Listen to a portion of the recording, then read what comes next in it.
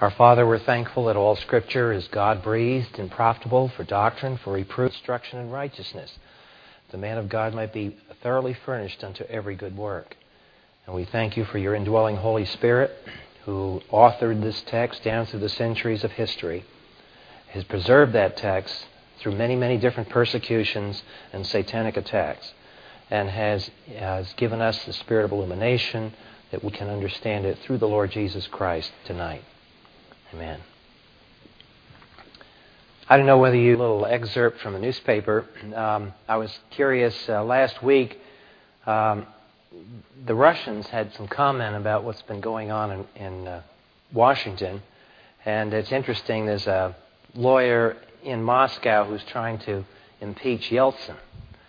And this article was going on about it, and how it, in Russia, is just a question of power politics, pure and simple, without any pretense of following law.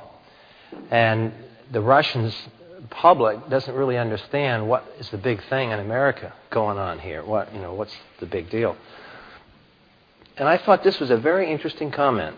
The former mayor of Moscow had come to the country, I guess, to do reporting. And he came back and wrote an interesting article in the Russian Obskaya Gazeta, or the Observing Gazette, why Americans take perjury so seriously. And this is one of the most insightful remarks, and it comes from the mayor of Moscow. I mean, listen to this remark now. This is really insightful. And I'm not commenting on what's going on in Washington per se. I mean, I stay out of that. But this is a comment by a Russian, culturally external to us, who looks from the outside at our culture and is addressing this issue. Now listen to what he says. For an American, abiding by the law is something basic. And this is a comment on why that's so in our culture. He says, in America, there was no state that ensured its power with fear and force. In America, there was respect for law instead. If this should disappear from the American way of life, then the whole edifice of American democracy will be undermined. Now, isn't that an astute observation by someone outside of our family can look inside and see what a difference? This is tremendous. In America, there was no state that ensured its power with fear and force. That ensured its power with fear and force. You see the difference? And as I've said before, one of the differences historically why America has that view and the Russian culture doesn't is actually because of Christology, the very subject we're studying tonight. The eastern wing of the Christian church, the Greek Orthodox, and then on through that, the Russian Orthodox, historically had a very weak view of Jesus Christ. And because they did, when they tried to say Jesus Christ is Lord, because they had a weak view of Christ, they had a weak view of what Lord meant. And whenever you have a weak view of Jesus Christ as Lord, you create a vacuum into which oozes all kinds of substitutes and surrogates. And what in the Eastern Europe theater, that whole Eastern culture, what oozed into the vacuum was the power of the secular state, so that the state became kurios. And this is why, for example, the word Tsar comes from Kaiser. It's up until the 1917, and then basically communism just perpetuated under a new label. You still had kingdom politics and power politics, and it was the ruler who decreed right and wrong. So anyway, interesting observation, and it shows really good insight, and insight which we as Christians, we should be conscious of this. There's an attempt by the intelligentsia today to dismiss the Christian position as something that's right-wing, extremist, odd, never was really part of American culture, maybe in Salem or something in Massachusetts, but basically nowhere else. And it's an utterly false view of our culture. And when it comes to that, it's just frankly a lie. And the people that promote this are either historically ignorant and haven't done their homework, or actually they have done their homework and they're outright deceptive deceivers. So what we want to do tonight is we want to continue building the foundation under the biblical doctrine of the Lord Jesus Christ. And if you'll follow in the notes, we have made a case for the past 2 or 3 Thursdays of the virgin birth. And keep in mind the method that we're using. We always associate a doctrine or truth with an event. So you always have an event of history, and then you have a truth that God reveals through that event. That's the way you want to learn Scripture. Because if you don't learn it this way, what happens is that you can get to the point where you can start dismissing the historicity of Scripture, thinking all the time you're going to hold on to the truth. But if you learn from the get-go that you cannot accept truths unless the reality behind those truths is valid, then that insulates you. It sets up litmus tests in your brain. So when these events are endangered, warning bells go off, and you realize, wait a minute, if we compromise this event, then we dismiss this doctrine that goes with the event. So it's important that we understand. Plus the fact, it's easier to believe the truth when you know that truth actually occurred in history. Well, you're not the first person to walk, breathe, that thought about this, has struggled with this, and had to deal with it before the Lord. And lots of other people did in other centuries. So misery loves company, so we might as well enjoy the struggles of the saints of the past. So what we are doing now in the New Testament, we're taking the same methodology, and we're looking at the event of the virgin birth, and we're going to associate that event with what is called the hypostatic union of the Lord Jesus Christ. And we'll explain that term as we get into that doctrine. But right now we're looking at the virgin birth, the event of the virgin birth. We've said 3 reasons why it is historically necessary. In pages 20 and to 24 of the notes. We said 3 things from the Scriptures why the virgin birth is necessary. It's prophetically necessary because of Jeremiah 22 and Isaiah 7. It is necessary because of the legal unity that we all have in Adam, and therefore the Lord Jesus Christ could not be a descendant of Adam in the same sense we are. Because if he was, then he inherits imputed sin. So if we also said it's a spiritual necessity because he couldn't continue in the fallen lineage of Adam, or he would have inherent sin. Since Jesus Christ is the Lamb without spot or blemish, he must go to the cross sinless. He can't go to the cross sinless if he has the flesh, the fallen flesh. He can't have the fallen flesh only except by the virgin birth, which interrupts the transmission of the sin nature. So that's why the virgin birth is sine qua non. You cannot avoid it. And I want to show you, you wonder, some of you maybe, why I'm making such a big deal out of the virgin birth. We're going to see tonight why. Historically why. But the virgin birth is necessary to cut off inherent sin transmission to the Lord Jesus Christ. It's necessary to absolve him from the imputed sin of Adam. And yet he must be true humanity. He must be of the seed of the woman. So the only way he can do that is through a virgin birth, where he inherits his humanity through the female, and he does not get it through the male. Well, we covered that as a background necessity.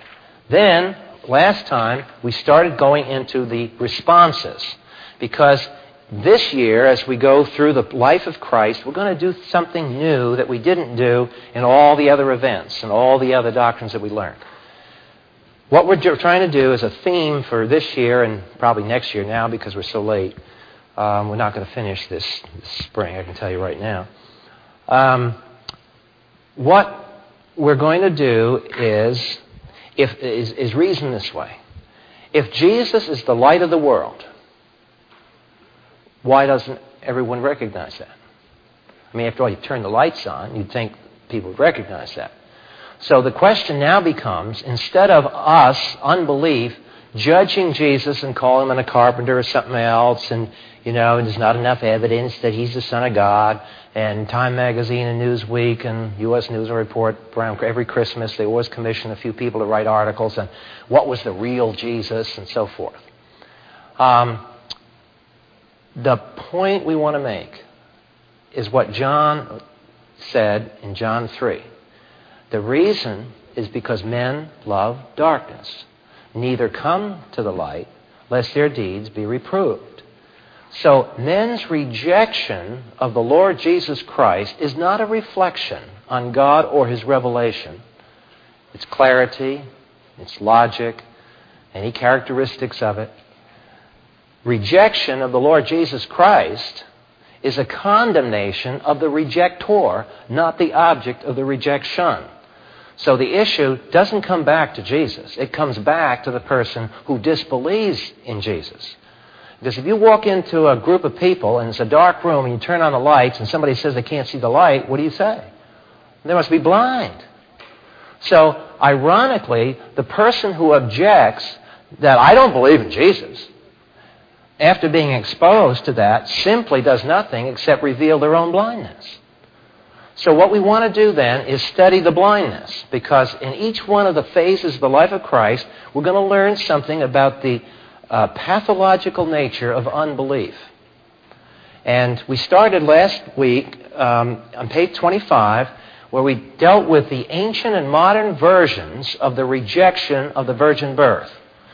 We're going to take every aspect of Christ's life and show you how unbelief opposes it, suppresses it, reinterprets it, and rejects it.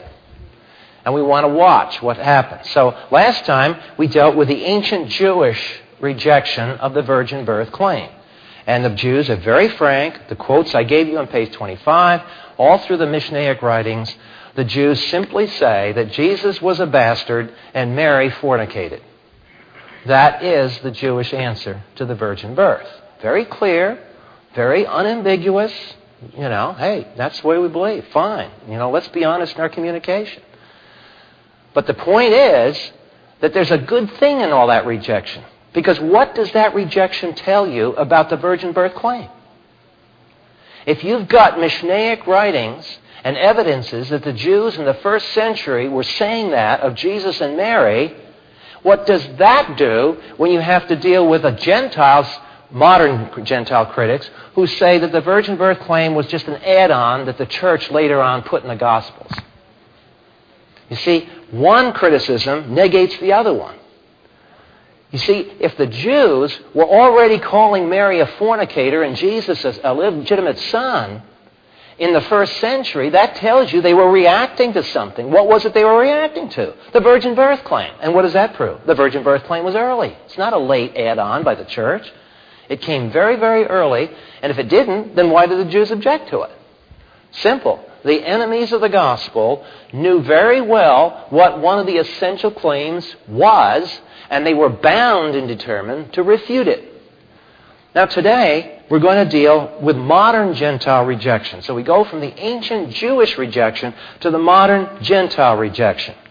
And again, if you'll turn in the Bible to John chapter 3, because this is the structure of the unbelief, whether we're going to deal with this detail this week, another detail next week, what we want to see is a spiritual principle that's operating here because it operates in us. Every time we disbelieve, we share this kind of mentality. You pick it up like you do the virus because it's all around us. Frankly, none of us are immune from this either, by the way. John chapter 3. Right after 16, the verse everybody knows, Verse 17, God did not send his Son into the world to judge the world, but that the world through him should be saved. He who believes in him is not judged. He who does not believe has been judged already. Why is that? Second advent hasn't happened. How can he be judged already? Well, that's because he has not believed in the name of the only begotten Son of God. And this is the judgment. So verse 19 expounds why unbelievers are already considered theologically and spiritually to be judged. The judgment is this, that light has come into the world. Men love the darkness rather than the light, for their deeds were evil. For everyone who does evil hates the light and does not come to the light, lest his deeds should be exposed. So there's the explanation, biblically, of unbelief. It is not an intellectual problem. It's a spiritual problem. I don't want to get too close to this gospel thing because I know very well that that brings my memory and my mind and all my consciousness to heightened awareness that I am responsible for my life before the God who created me and the rest of the universe. And that is an awesome responsibility. And we don't like to be reminded of that kind of responsibility. So we flee. It's part of this fallen, sinful nature to flee that thing. And were it not for the grace of God, we'd all be fleeing it. It's because he has personally intervened in our lives graciously to call us to himself. Well, let's look now. We've seen then that men love darkness, so they invent a cover story. Now, the mechanism for the cover story, there's another passage in the New Testament parallel to John 3 in mechanism. If you'll turn to Romans 1, there's a few vocabulary words that we want to look at there because the rest of tonight we're going to develop those words.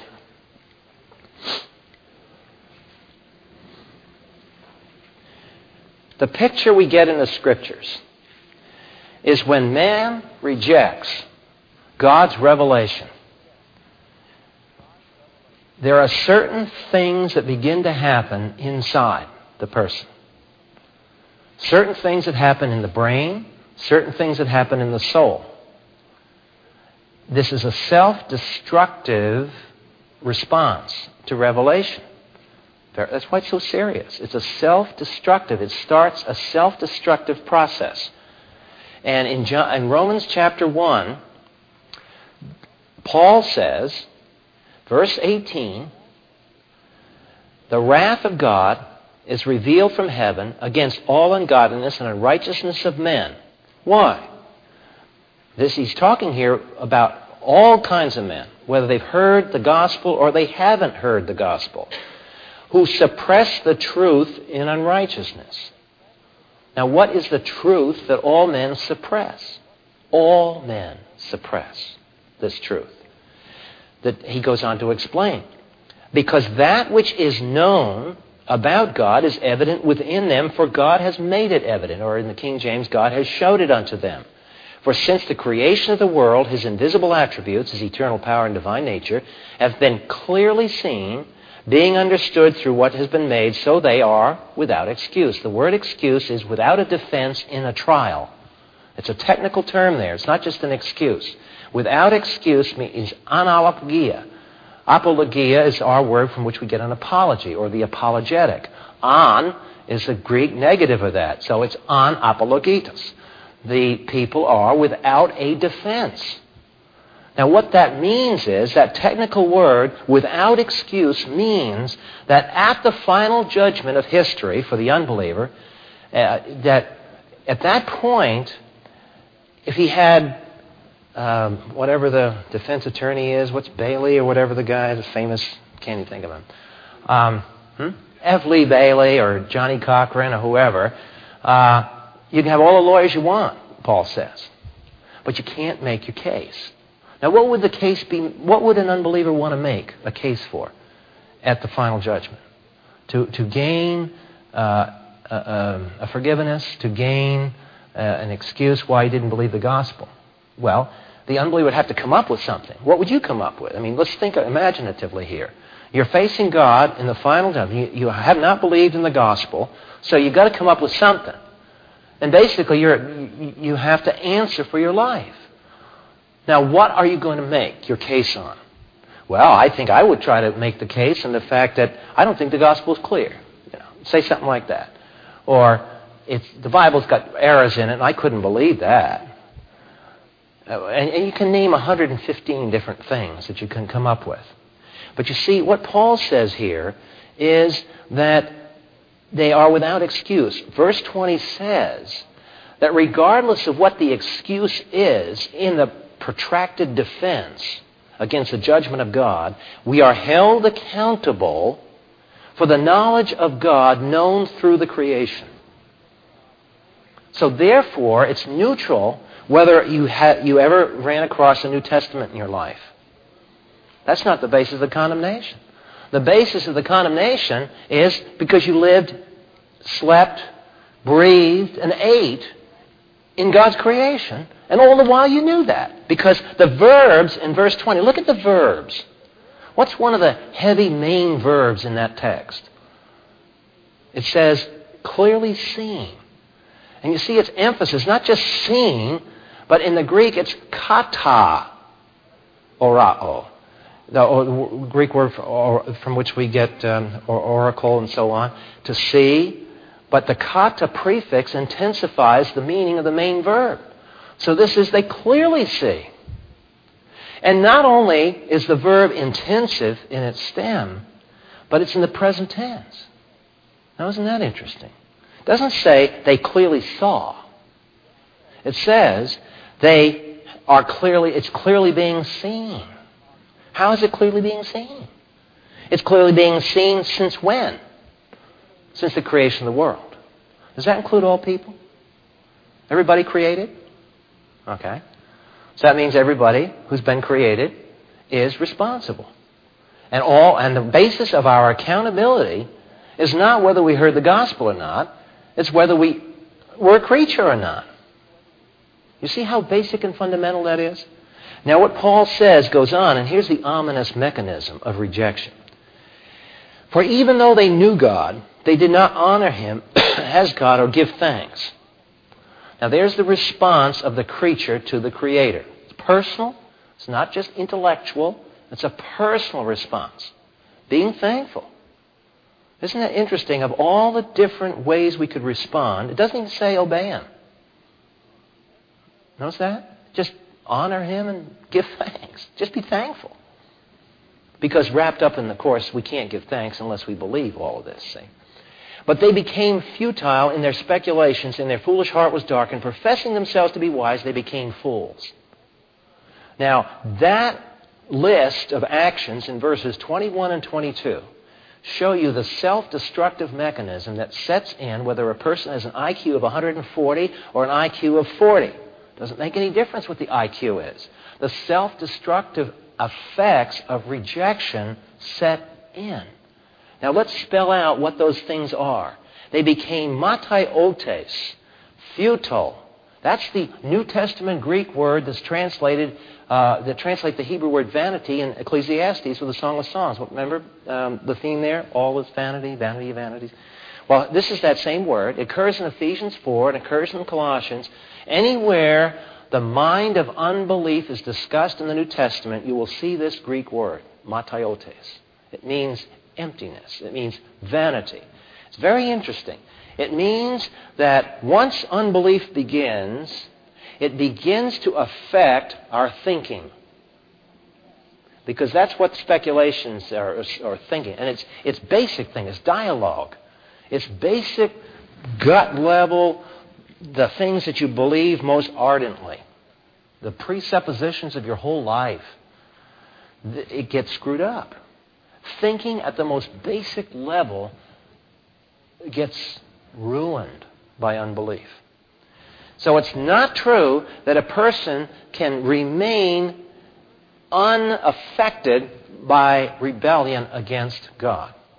That negative rejection always produces damage. And the damage is matiotes in their thinking.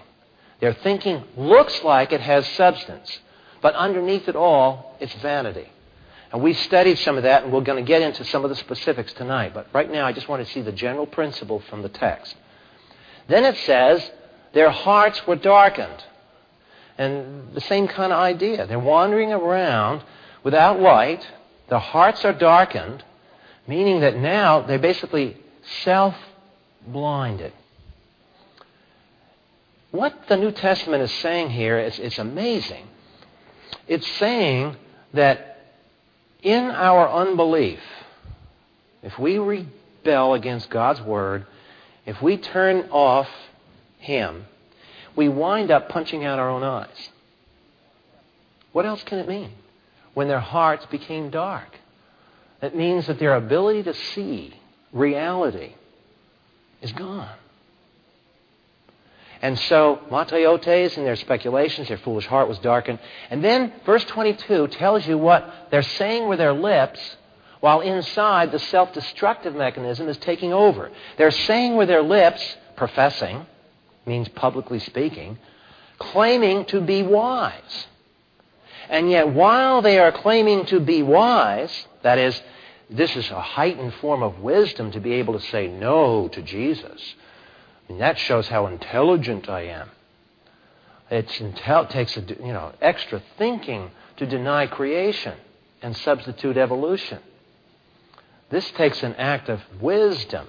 It's a higher order intelligence. You low-class people still believe in creation, see? And professing themselves to be wise, they became fools. That's what actually happened. The Greek word isn't very flattering here. It means morons. That's the word. They moronized themselves. Became idiots. This is the result. All the while, they're professing to be wise. And I would venture to say there are probably more morons with PhDs after their name than probably in any other strata of society. Because that's where your rejection is the strongest. Think about it. So Paul teaches us to evaluate this whole problem. Then he goes on to all the other aberrant things that happen. But all we have time to tonight from John 3 and Romans 1, just look at the mechanism. Unbelief blinds. Now we come to page 26 of the notes. Now we're going to trace a bit of history. And it's one of these areas where I wish sometimes somebody would create a short church history for us fundamentalists of what happened in this century. All of you probably have access to books and pamphlets and stuff your parents read or your grandparents read. And if you could go back and look at some of that stuff, that reading material that your ancestors in this century, say from 1910 to 1930, somewhere in that period of time, if you could find out what they were reading, it would give you some insights into your own family and some of the ideas that have crept onto your family tree. And we're going to look now at where some of this weird stuff came from. Because I came out of a family where my father and my mother came out of this generation that I'm going to talk about. My grandparents came out of the previous generation before this assault on the Christian faith. And it was just as clear to me growing up as a young boy that I could see the difference between the way my grandparents believed and the way my parents believed. Totally different. Two different worlds. And I never really understood it until later in life I began to study American church history, and then the pieces began to fall together. So we're going to go through these pieces here tonight. On page 26, just some quick background. God can never move without Satan making a counter move. And there are two words, the Reformation and the Renaissance. The Reformation was the Holy Spirit moving in Europe to get people into the Word of God. The Reformation started centuries before Luther. Actually, it started during the time of the awful plagues. People don't realize this, but Wycliffe, Huss, and those men who were the great heroes of translating the Bible, you know how they got to do that and why they were doing it? You ever ask, well, why did they suddenly decide to translate the Bible? Well, they were the first people to think about that? No. Here's what happened. Amazing work of God in providence. The Black Death went across Europe and killed people by the thousands, the tens of thousands. It would go from one village to the next. People would be dying by the hundreds in every village. And as the plague spread, the Roman Catholic priests fled the villages. That left the deacons of the church. Well, what were they going to do without a priest to recite the Mass? They had to have something. And it was out of that social turmoil that they began to say, well, we need the Scripture. And a couple of guys here, there, and so on began to translate the Word of God. It came in response to this awful social upheaval. And the priest took off, so nobody around to be spiritual fathers, so they began to dig into the Scriptures. And one thing led to another, and finally the whole Reformation ignited. So it was a return to truth, the Reformation. But simultaneously with that was this Renaissance thing. The Renaissance is going back to the classics, and it's always looked upon as the new birth. Now, I want you to look at the vocabulary, because we've all learned this in our history courses, and we've all, to that degree, sucked this up without thinking carefully. Think about this vocabulary.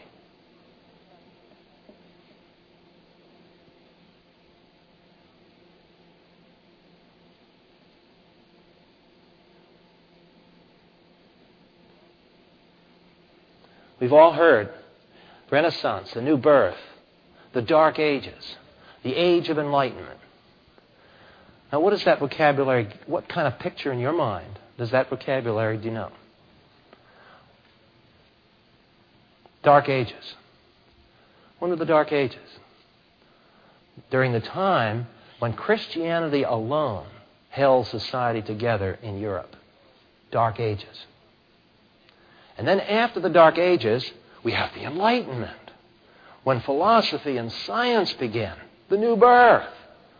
What was that? That was unbelief. Men call light darkness, and darkness they call light. Professing themselves to be wise, they become fools, and we all buy it in our history courses. It is exactly the opposite. We're not saying everything was great in the Middle Ages. But babes, the Middle Ages was not dark.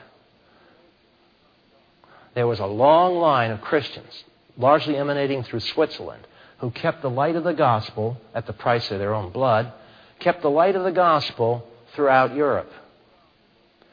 So a lot of Christians were available. Hospitals, medical hospices, care for the orphans, care for the widows. Books and libraries and valuable source materials were kept. You know who kept them all? It wasn't the Vandals. Our ancestors with their loincloths spearing everybody all over Europe. Those weren't the clowns that kept Europe together. It was the Christians. And all this is just swept aside. Dark Ages. Dark Ages. And that's the way we've all learned history, isn't it? All learned the same vocabulary. And it was all the agenda of the humanists to get us to demean the effect and the role of Christians down through history. See, we've got to watch these agendas that function here. So we have these two words. Now, in the notes, what I do is, out of the Renaissance, unbelief became more widespread and more widely expounded. In other words, what happened in the age of the Enlightenment, actually, it's good in one sense. Because what happened is that unbelief became more out in the open. And you can study these thinkers and realize, follow them. I mean, they're brilliant guys. I really think that, if you are involved in the education pipe and you're going to get your bachelor's degree and you're thinking about taking graduate courses or you're interested in that kind of thing, if you don't prepare yourself by reading Calvin on one side, and on the other side, go to Immanuel Kant and at least read this guy. Read Aristotle, Plato. Read some of these guys and see the contrast. Put them side by side. Always read side by side. Always read with the Scripture or the men who defend the Scripture over against the men who attack the Scripture. Don't just read the Scripture. Read some of the attacks. It trains you to see where the attacks are coming from.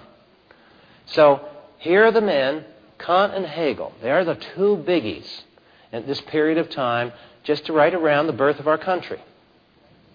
And these guys expounded unbelief in such a way that they wanted to reinterpret Christianity in terms of unbelief. Remember, I've drawn this thing up here a dozen times, the amoeba idea, that here you are, and this big slurpy amoeba comes and wants to slurp you up into itself. And that's why you have these things that occur in family gatherings. Oh, Mary, she became a Christian, but you know, she's such a weak person. She needs God as a prop, God as a crutch. And see, that's the Operation Amoeba. We're going to psychologically explain why Mary believed the gospel. And then we can always, as Christians, turn it around. We can run an Operation Amoeba too. We just run it the other way around. Oh, well, I understand why John rejects the gospel. I mean, so would I. If I knew I had to face a God without any atonement, without any grace, I'd think of every excuse I could why the Bible was wrong. Now what are we doing? We're taking unbelief and we're absorbing it into our framework. So two can play that little game. But what happened with Kahn and Hegel was that they tried to take Christianity and suck it up into their amoeba of unbelief and reinterpret it. And out of that, they began to affect, they taught men who taught men who taught men, who finally taught gospel ministers. And this crept into the seminaries. It crept into the mainline denominations. So that, and this quote in the middle of page 26, here's an example. Faculty member of Presbyterian Western Seminary in Pittsburgh. I mean, Western Seminary has promulgated tremendous preachers of the gospel. And here's this guy on the faculty at a Christian seminary, paid for, by the way, with donated money. Of course, these guys never earn their own money, by the way. They always mooch off of Christian contributors. It burns me up. If you want to say what you want, hey, freedom of speech, fine. Go out and earn your own way. But don't parasite off of contributions by God-fearing people who have tithed, who have made sacrifices in their family budgets to pay, and these clowns have the gall to live off that kind of contributions. And we see it all the time.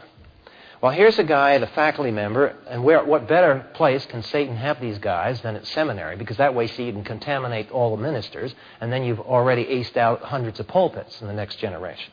Neat, slick trick. So here's a guy, and this quote shows you how they're responding to the virgin birth claim. This gives you a flavor of how, quote, sophisticated people think about the virgin birth. If you go into the First Liberal Church someplace and you hear the pastor talking all about Jesus, be careful. He may be talking about a different Jesus than you're thinking about. See, there's 110 different Jesuses out there. Question is, which is the biblical Jesus? Well, here's his Jesus. If Jesus knew of the tradition of his virgin birth, he never pressed it. After all, who should have decided between him and any number of demigods and heroes for whom such a birth was claimed? It was the church that added these mundane traditions to its gospels.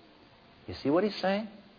We're going to get more of this throughout the year, because I want you to see what modern unbelief does to the New Testament. So when you hear this, you won't be shocked. The shock has worn off. You've already heard the bullets whistling in. So here's where the guns are coming from. This is where the rounds are originating. Their point is that the New Testament is not the truth. The New Testament is a book compiled by the church with all the different ideas of the church in it. But what the real truth was, we really don't know. And of course, this is a self-contradictory statement, because you know what they've basically said? If they say they don't know what the truth is and the Bible is just a compilation, they've already said that they know something. They know, namely, that the Bible's false. Well, if you don't know anything, how do you know that? It always amused me. You hear the liberals say, John could not have written the Gospel of John. You know, there were 1 million people living in that time in history, and 999,000 of them could have written the Gospel except one person. We know that for sure. The man that the Gospel says wrote it can't write it. That we know. But we don't know anything else. So this is the structure of unbelief. So here's this guy who says the church added these traditions. See, he knows so much about all the historical details. He knows so much about the real Jesus that he can distinguish between the historically true Jesus and what the New Testament says. And what the New Testament says is an add-on. The church added that. And his thinking, notice the middle sentence in this quote. Who should have decided between him and any number of demigods and heroes for whom such a birth was claimed? Do you remember me when I started in 3 weeks ago? The virgin birth, what did I say? Isaiah 7.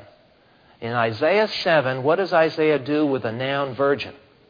The virgin.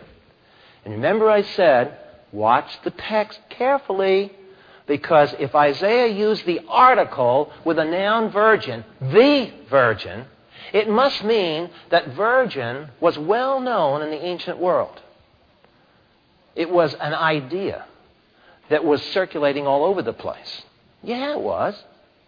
What this guy does, he knows very well it was, because everybody knows that. Look in that second sentence what he's doing with that historical fact. He knows, like we know, that the virgin story was circulating all through the ancient world in distorted form. Mythological versions of it. The constellation Virgo was named back then. Who was that named for? It was named long before Jesus. So what was going on here? Where did that start? What did we say when we dealt with Isaiah 7? The idea of the virgin came from where? Genesis chapter 3. Eve was going to be the mother of all living, and it says, her sperm, her seed, her sperm, shall conquer the sperm of Satan. Well, obviously, something's wrong. So, you don't have to be an expert in the birds and the bees to know there's something strange about that expression. It's nowhere else found.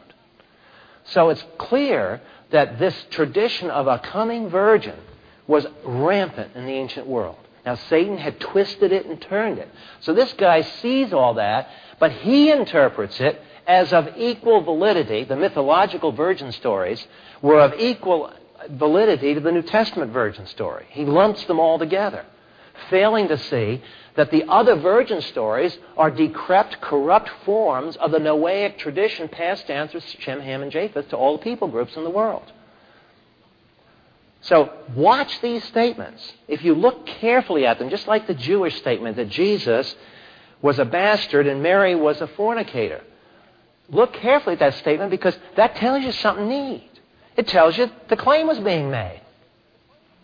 And here, this guy, unintentionally, he lets the cat out of the bag. He's saying that he knows very well there was the virgin stories running all over the place, and so this is just another one. He gives a wrong spin to it, but behind it, he has to testify, yeah, there was all that. The Isaiah 7 story. Now we come down to our era. This happened in every family in America. It happened to your family. If you knew all the facts, you could probably trace it in your own family. So I want you to follow me in the notes, because I'm going to quote from a most famous sermon. And it's something that I think I would like sometime to just go through this sermon with people, because it's a great sermon. One of the most famous sermons ever given in the 20th century. Made newspapers from New York to California when it was given. Today you can read a history book and nobody ever knows that the sermon was even given. This revisionist or modernist movement, there's the vocabulary word, modernist. What does that word modernist mean? It was a term coined by the Christians the early part of this century to designate this liberalism that was coming into America. The modernist. They were modernizing the New Testament and denying the faith. The opposite word to modernist was fundamentalist.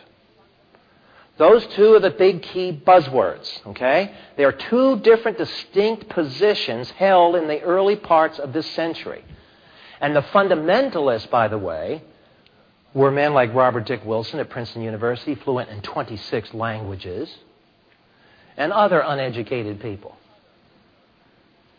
So don't get into this excuse why fundamentalists are all the stupid people. Robert Dick Wilson, J. Gresham Machen, Benjamin Brackenfield Warfield, Charles Hodge. Well, no, he was 19th century. But we have all these guys, brilliant men, wonderful Christians, into the Word of God, great scholars. And they insisted that you could not modernize Christianity. Here's where the two words come from. Now let me give you an explanation for the two vocabulary words.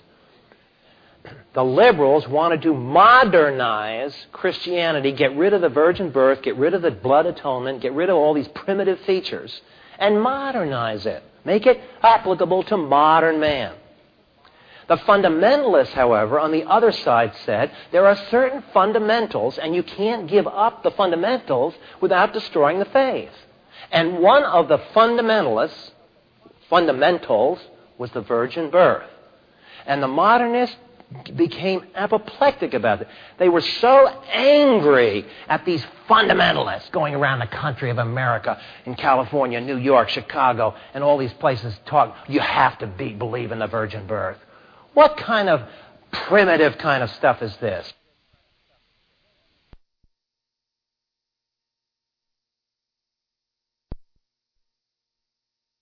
Political rhetoric.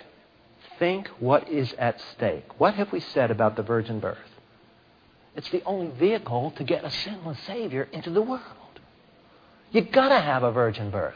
These guys are absolutely right. What the liberals and modernists didn't like was that they got called. They got exposed. Their unbelief got exposed because it was a particular question that Mary Q in the pulpit could come up to the pastor after a Sunday service and say, Reverend so-and-so, do you believe in the virgin birth? And what's the guy going to do? He's going to have to say yes or no, right? It gave a tool to probe, to find out where's the modernism, where's the modernism, where's the unbelief, where's the liberalism. And they hated it. Because every time somebody kept asking that question in Sunday school, on the church boards, in church conferences, they would squirm. Because they could talk about Jesus from now until hell froze over. But when they started asking questions like, do you believe in the virgin birth, Reverend so-and-so? Now what is he going to do? Well, and that's all that Mrs. So-and-so needed. She's out of here. Bye. And people started leaving. So that's what was going on here. So in the middle of all this struggle, here's this guy in June 1922. He had it. Harry Emerson Fosdick. He was a Baptist clergyman. If you look in the bookshelves of your family, somewhere back in the 20s and 30s, you will find, if they shared in this culture, you should find books by Fosdick. He was the Norman Vincent Peale of his time. He was as well known in that generation as Billy Graham is today. That's how powerful this guy was. One of his key books was this one. It was called The Manhood of the Master. You're in a used bookstore sometime, probably worth 5 cents. You might get it. The Manhood of the Master. And read it. Now you can tell from the title, what has he already done? What has he done to the deity of Christ? See, he can talk about Jesus as a man. But when he gets talking about Jesus, we can't do that. That's primitive. So here he is. He gets up. He was a guest. He was the pastor. I don't know what happened to him that Sunday. First Presbyterian Church in New York City. It was a big pulpit. New York Times and all the big newspapers would cover in those days what these big pulpits said on Sunday. And Monday you could read it in the paper. That's how papers used to follow things. Now we follow whatever happened to the football game. In the pulpit of First Presbyterian Church in New York City, a famous Baptist clergyman and author, Dr. Harry Emerson Fosdick, delivered a guest sermon entitled, Shall the Fundamentalists Win? A sermon which ignited a full public exposure of the simmering modernist fundamentalist controversy. Fosdick's sermon specifically attacked the fundamentalist defense of the virgin birth. Here's what he said. Now, I'm going to read this to you, and imagine this guy with charisma. I don't have any, but imagine some guy with charisma. That smooth voice, impressive, speaking from one of the largest pulpits in America, on the radio. Now think of how this sounds. You talk about somebody with slick. Here, for example, is one point of view. That the virgin birth is to be accepted as historical fact. It actually happened. There was no other way for a personality like the Master to come into this world except by a special biological miracle. That is one point of view, and many are the gracious and beautiful souls who hold it. But side by side with them, in the evangelical churches, please notice, evangelical churches, is a group of equally loyal and reverent people who would say that the virgin birth is not to be accepted as historical fact. Here in the Christian churches are these two groups. And the question which the fundamentalists raise is, shall one of them throw the other out? Nasty people. Imagine that. Here we have this blessed Christian group, and the fundies are saying, we're going to throw you out. What kind of nasty people are these fundamentalists? Is not the Christian church large enough to hold within her hospitable fellowship people who differ in points like these? The fundamentalists say not. They say the liberals must go. Of course, fundamentalists failed in their attempt. Instead, they were thrown out. Within years of this, J. Gresham Machen, who wrote the basic Greek Koine textbook used by every first-year student of the New Testament Greek, still to this day, was defrocked. They not only threw him out of the church, they excommunicated the guy. Why? Machen had a war inside the Presbyterian Church. It was something that was covered in the newspapers as a result of this. What Machen said was, he said, part of my job as a faculty member here at Princeton is to teach New Testament Greek in the seminary. And because of my faculty position, I've been appointed to the Presbyterian Board of Missions. And I'm on the missions committee. And I've been bothered. We interview these people who want to go out in the mission field, and they want to help people.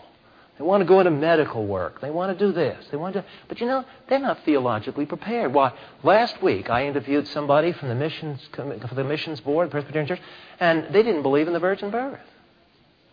Now, I just don't think as a good Presbyterian, I want to have my money supporting this mission. Ooh, most sensitive portion of the human anatomy. Take a look at that. When this gets involved, all of a sudden things really begin to roll. And Machen decided he was going to cut off the money to anybody that didn't believe the fundamentals. Ooh, thousands of dollars suddenly at stake. Ooh. Now these fundies not only are calling us names, they're not only calling us to throw us out of church, they're turning off the money. We can't have that. So they maneuvered, and they kicked Machen out. And he went across from New Jersey over here to Pennsylvania and started Westminster Seminary. So that's the history of our wonderful country in the 1920s. You heard of the Roaring '20s? Now you know what the roaring was all about. It wasn't everybody dancing a jig in funny-looking dresses. It was the theology that was in an uproar during this whole period of time. From 1920 to 1930, this entire effect. By 1930, folks, every major denomination had been captured by the modernists. Do you realize what that cost us as a nation? That meant they controlled the libraries. Where does a conservative, godly guy that wants to go study for the ministry go now? No libraries. Didn't have CD-ROMs. Didn't have the internet. Where do you go get training? Gone. In 10 years, every denomination in this country, every major denomination fell. And then the Depression came. And then World War II came. And it was only after World War II that 5 men, Donald Bray Barnhouse up here in Philadelphia, Billy Graham, and 3 or 4 other people, Harold Ockenga in Boston, got together and decided, the country's in a wreck. This is like we've had a nuclear war. And what we see as Christian work today, including this church, is largely a result of the work that happened after World War II. It's pretty amazing. It's a long, very thin thread in the 20th century. We were a basket case in the 20s and 30s. I mean, we think we have a problem today. The apostasy that set in between World War I and the Depression was one of the worst things that has ever happened to this country. That's where the roots of modernism came. Now, what we want to do is, in concluding, we want to look at this page 27, 28. I want to go back to the principles that I showed you earlier, John chapter 3, Romans chapter 1. And as I said, there's an error in the notes that the bold headline should be just caps. My mistake. I will have another sermon here. I want you to see this one. Because what I want to show you is that the non-Christian had to deny the virgin birth. Not that he could have denied it, he had to. He couldn't remain consistent with his growing, powerful unbelief and allow the virgin birth and these kind of claims to survive. Now look at this guy, Charles Eliot. You go to Harvard today, and when I was going through at MIT, I remember we Christian guys used to go up to see the Christian buddies up at Harvard, and they used to live in Eliot Hall. Well, it's the name of a dormitory up there now. Charles Eliot, the famous Unitarian president of Harvard, presented the following ideas to the Summer School of Theology. Look at the date, 1909. Time of our grandparents, 1909. This was going on. Look where it was going on. The Summer School of Theology, sponsored by Harvard. Now do we wonder why we seem to be obscure, why we're the minority? The new thought of God will be its most cherished element in the religion of the future. This idea will comprehend the Jewish Jehovah, the Christian universal Father, the modern physicist's omnipresent and exhaustless energy, and the biological conception of vital force. And I have in italics there. Do you see the idea there? What is this that I have showed time and time again over the last years? What are the two basic ideas? You're going to hold to the creator-creature distinction, or you're going to hold to this continuity of being where God, rocks, man, and everything else sort of share in the same goo. That's paganism.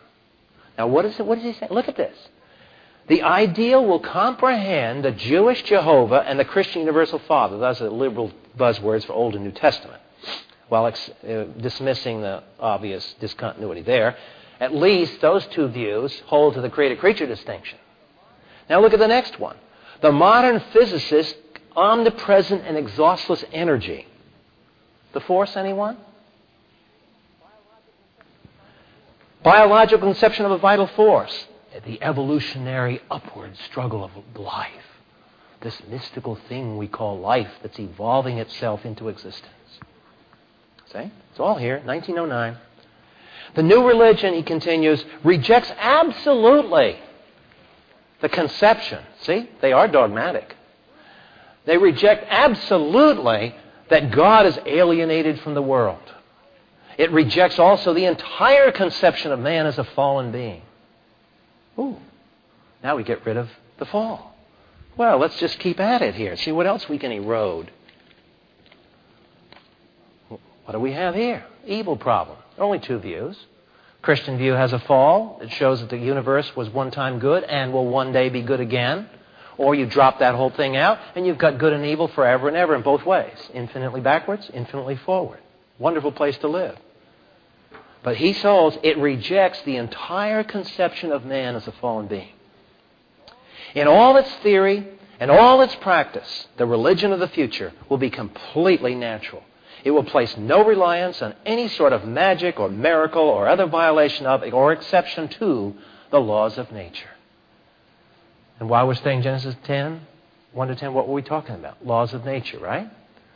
And how the uniformitarian principle is just encapsulated. 2 Peter 3 exposes it. In the Christian view, there aren't laws of nature. There's only decrees of God.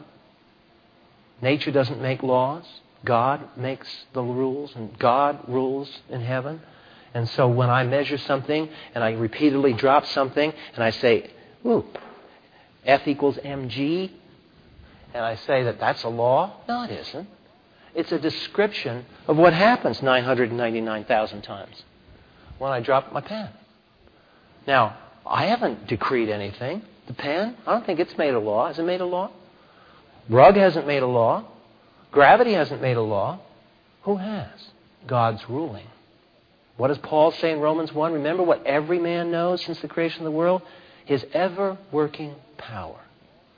So all the laws and all this nature stuff is just a vocabularized form of unbelief that proves that whoever talks about natural law has already touched the regularity of God.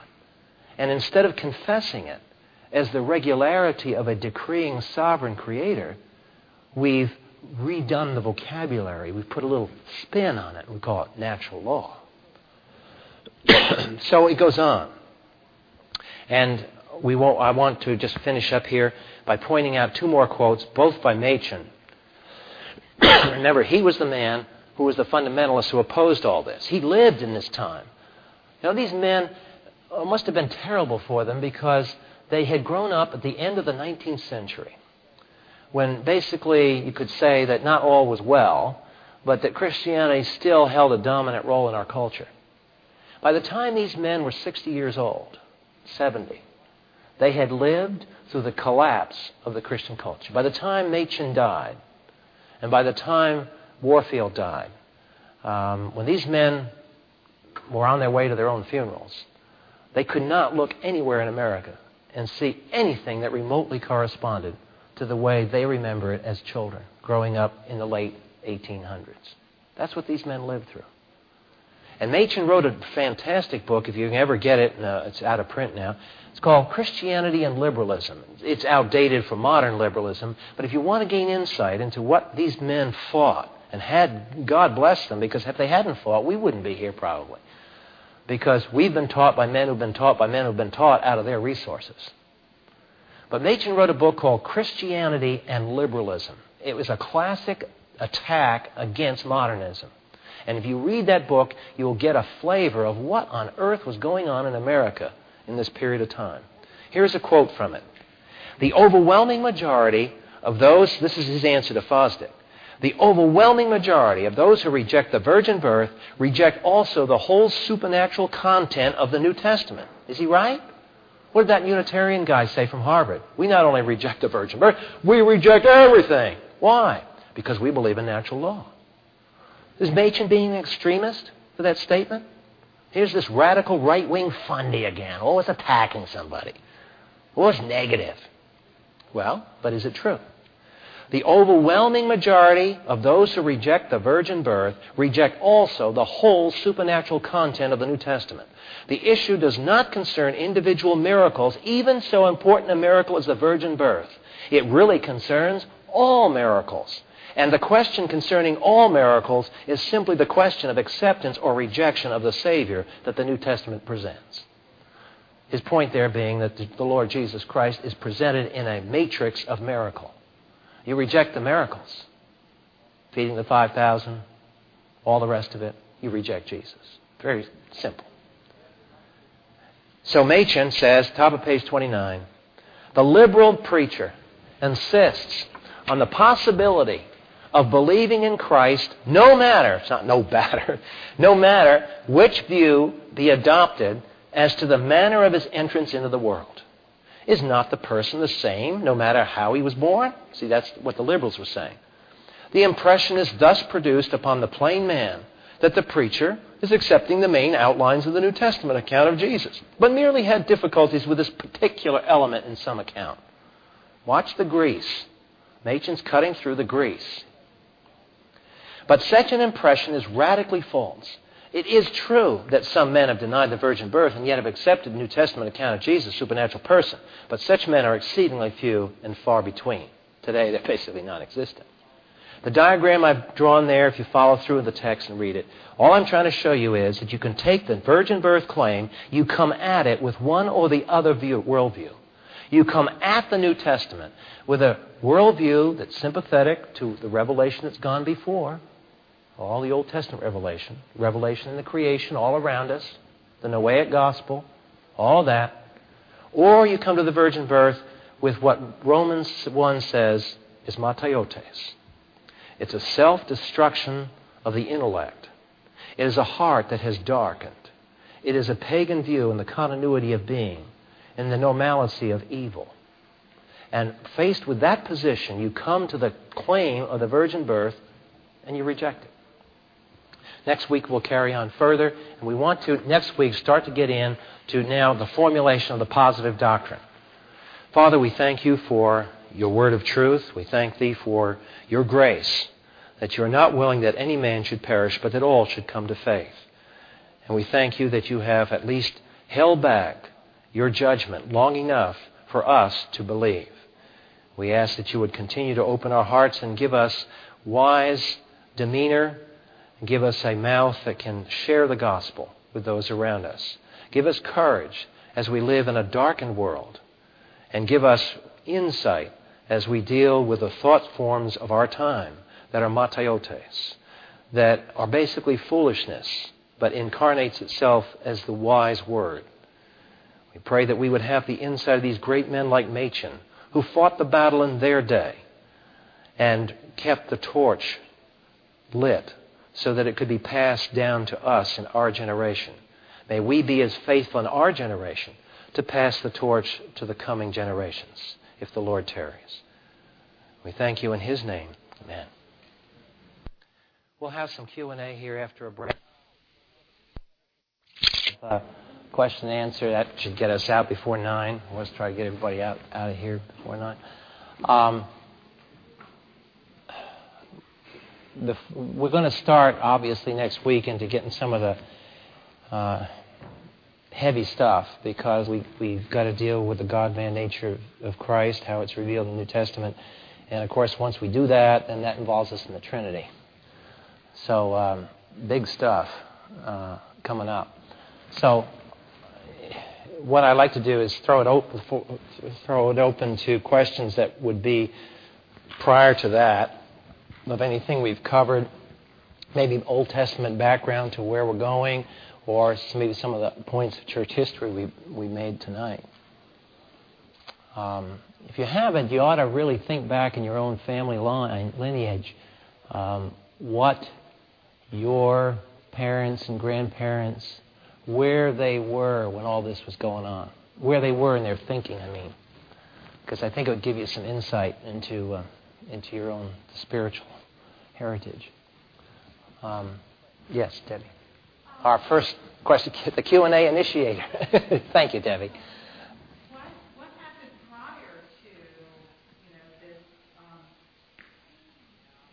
this change in the leadership that allowed these people to get to their position where they had so much influence as far as in the seminaries and whatever? Was there something that happened even prior to that even allowed them, I believe, to take such root that the people who were teaching in the seminaries had gotten to that point? I guess I'm Yeah, well, it didn't happen overnight. You're absolutely right. The question is, in order for all this to burst forth on the church in the 20th century, what, for heaven's sakes, went on before that to permit entrenched unbelief in pretty high places? And I think theologically, it's almost like Israel in the Old Testament. You think of Israel now. They saw miracles. They saw God's Shekinah glory. They had living prophets.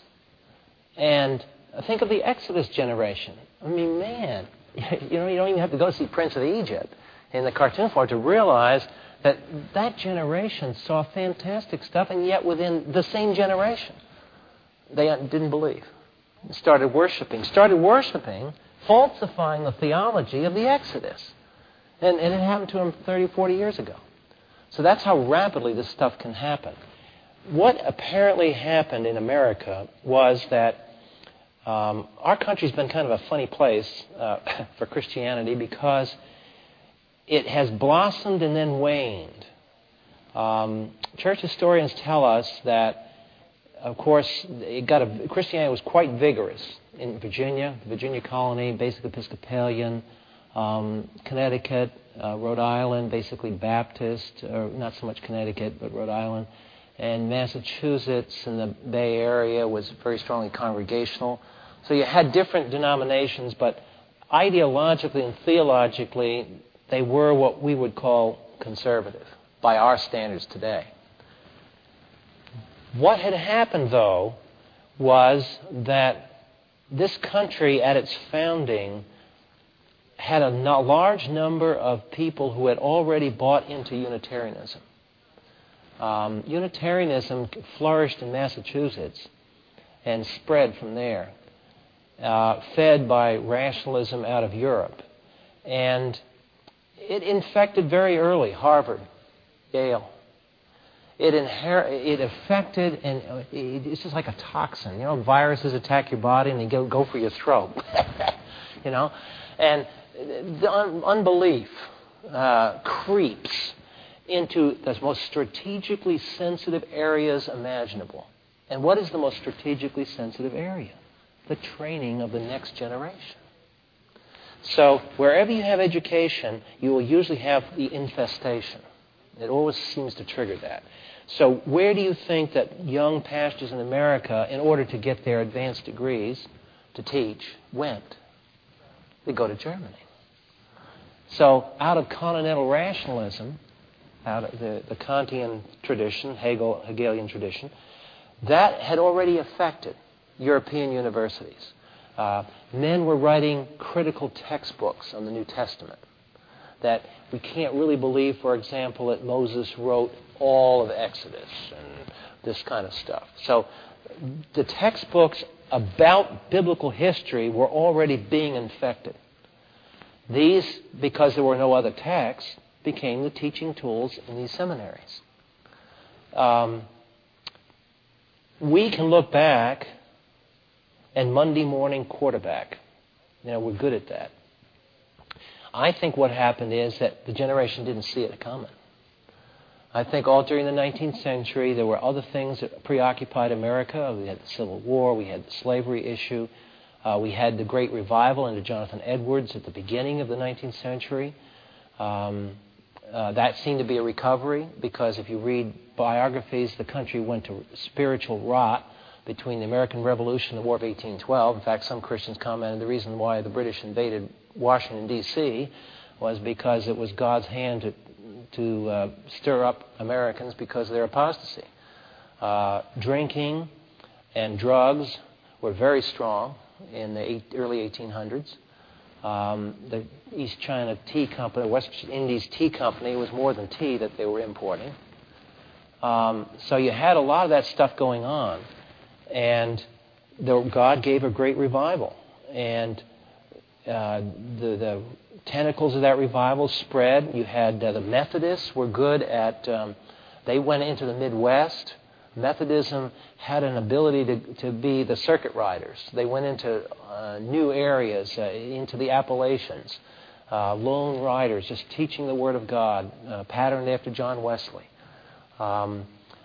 What I'm trying to say is that each denomination that we can identify, the Baptists, the Congregationalists, the Presbyterians, the Methodists, were basically majority conservative. But in their schooling, they were all getting the same kind of vibes. By 1840, for example, uniformitarian geology had already been established. There were already questions in Bibliotheca Sacra in 1844 about the literalness of the days of Genesis, and tolerated by the conservatives. The conservatives in the 19th century basically saw science developing. This was new. They didn't really know how to handle it, and they didn't want to look like fools. So they started doing this, backing up, giving it more room. And what unfortunately happened was, this explains why today you have Henry Morris and the strict creationists. It's not because guys like Henry Morris are historical illiterates. It's not because we don't think about issues. It's precisely because we know the last 200 years of church history. We recognize that in the 19th century there was a strategic mistake. The Christians backed up and hoped that this would correct itself. It was something that they wouldn't have to bother with. And it just got worse and worse. So I would say, in answer to your question, Debbie, that the seeds had been prepared largely through the intelligentsia, the libraries, the books that were written, and so forth. And the men who held the line, that's why your fundamentalists like Machen and Robert Dick Wilson are such wonderful men to read. Because when you read these guys, I mean, I've got a book home, The Old Testament and Scientific Investigation by Robert Dick Wilson. Here he is, professor of Old Testament at Princeton Seminary. And he's the guy that knows 26 languages. I couldn't even remember the names of 26 languages, leave alone be able to read them. And this guy was the Old Testament professor.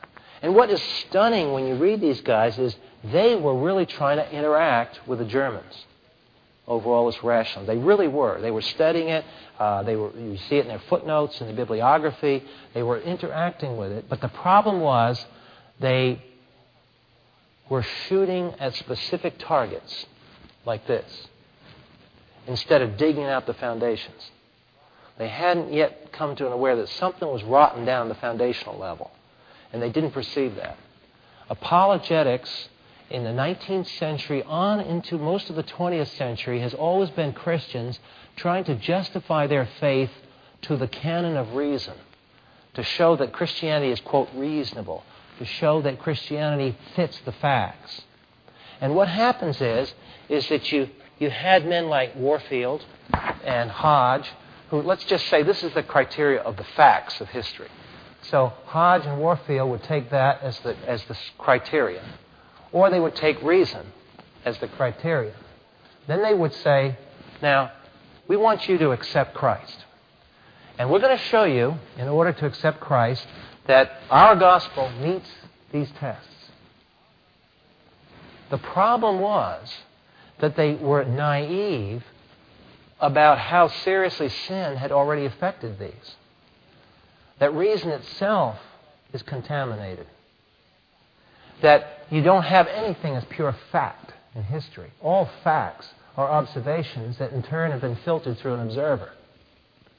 So it was naivete. And I think in that degree, it's a repeat of what we're going to see in the coming Thursday nights about the doctrine of the Lord Jesus Christ. It's pretty stunning and sobering to realize that the church did not get its act together on defining who Jesus was until close to 500 years after he died. Why did it take the church 450 to 500 years to finally get it together? Well, it was because we are sheep. And we kind of wander all over the place and getting ourselves in all kinds of messes. And then when we finally get in a mess, the wolves come and bite us and all kinds of things happen. And then, where's the shepherd? And so finally, the shepherd comes and he gets his crook and boom, gets us out of the ditch and pulls us over here. Okay, stupid, stay here. And, we learn that one. And then we go wandering around something else. Well, what happened in the doctrine we're going to see is the church wandered into Arianism. Arianism is the belief that Jesus was a man on whom came the Spirit of God.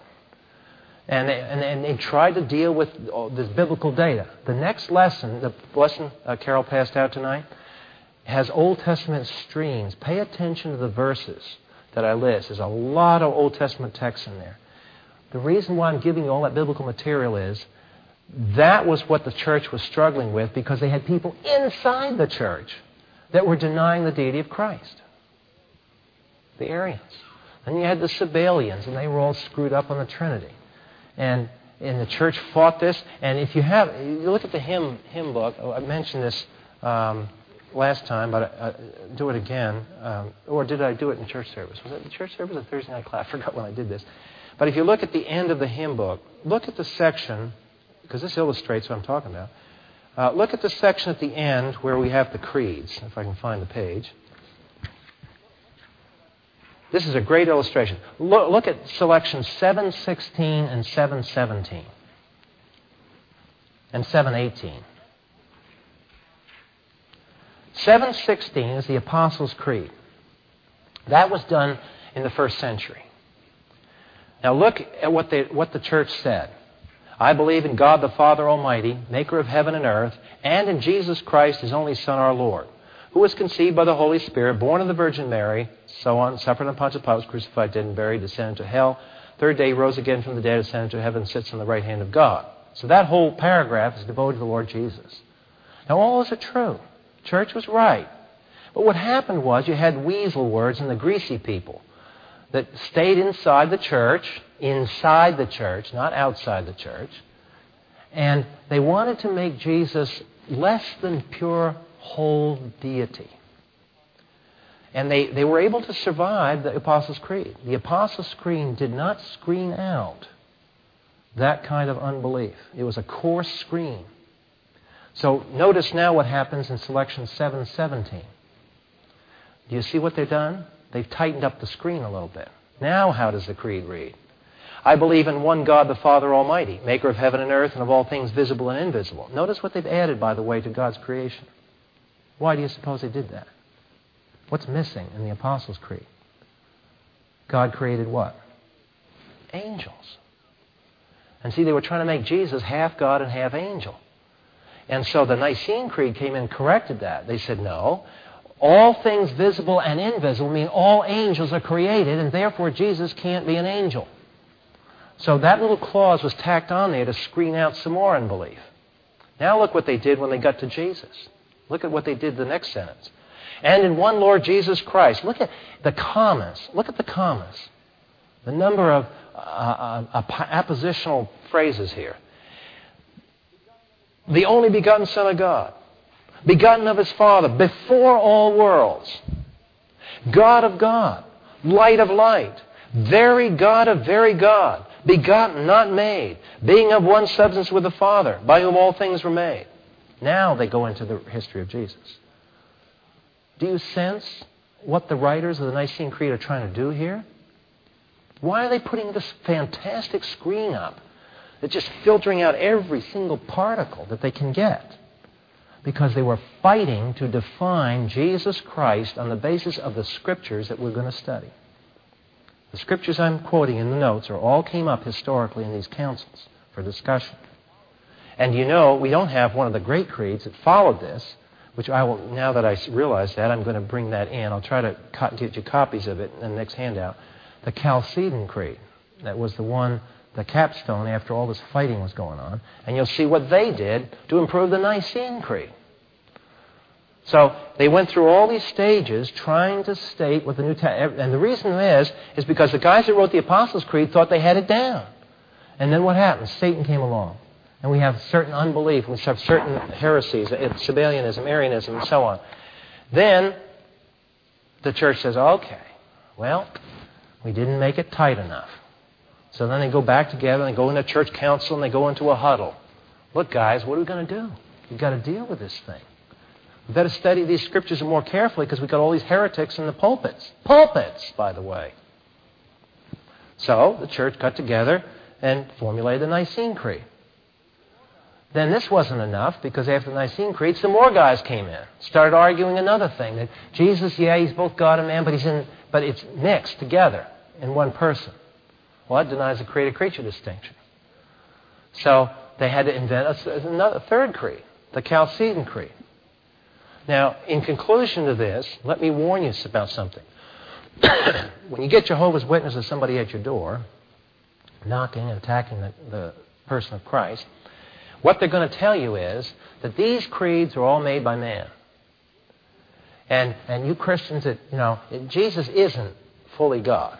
Jesus, Michael the Archangel, is something. But He's not God. The Bible says He's not God.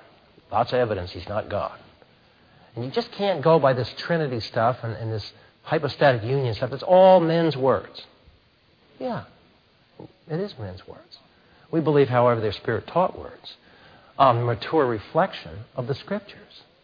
And if you read church history, these things weren't invented. The guys didn't sit down, this is at the barber shop on Saturday morning, got nothing else to do, no games today, so we're going to talk about theology.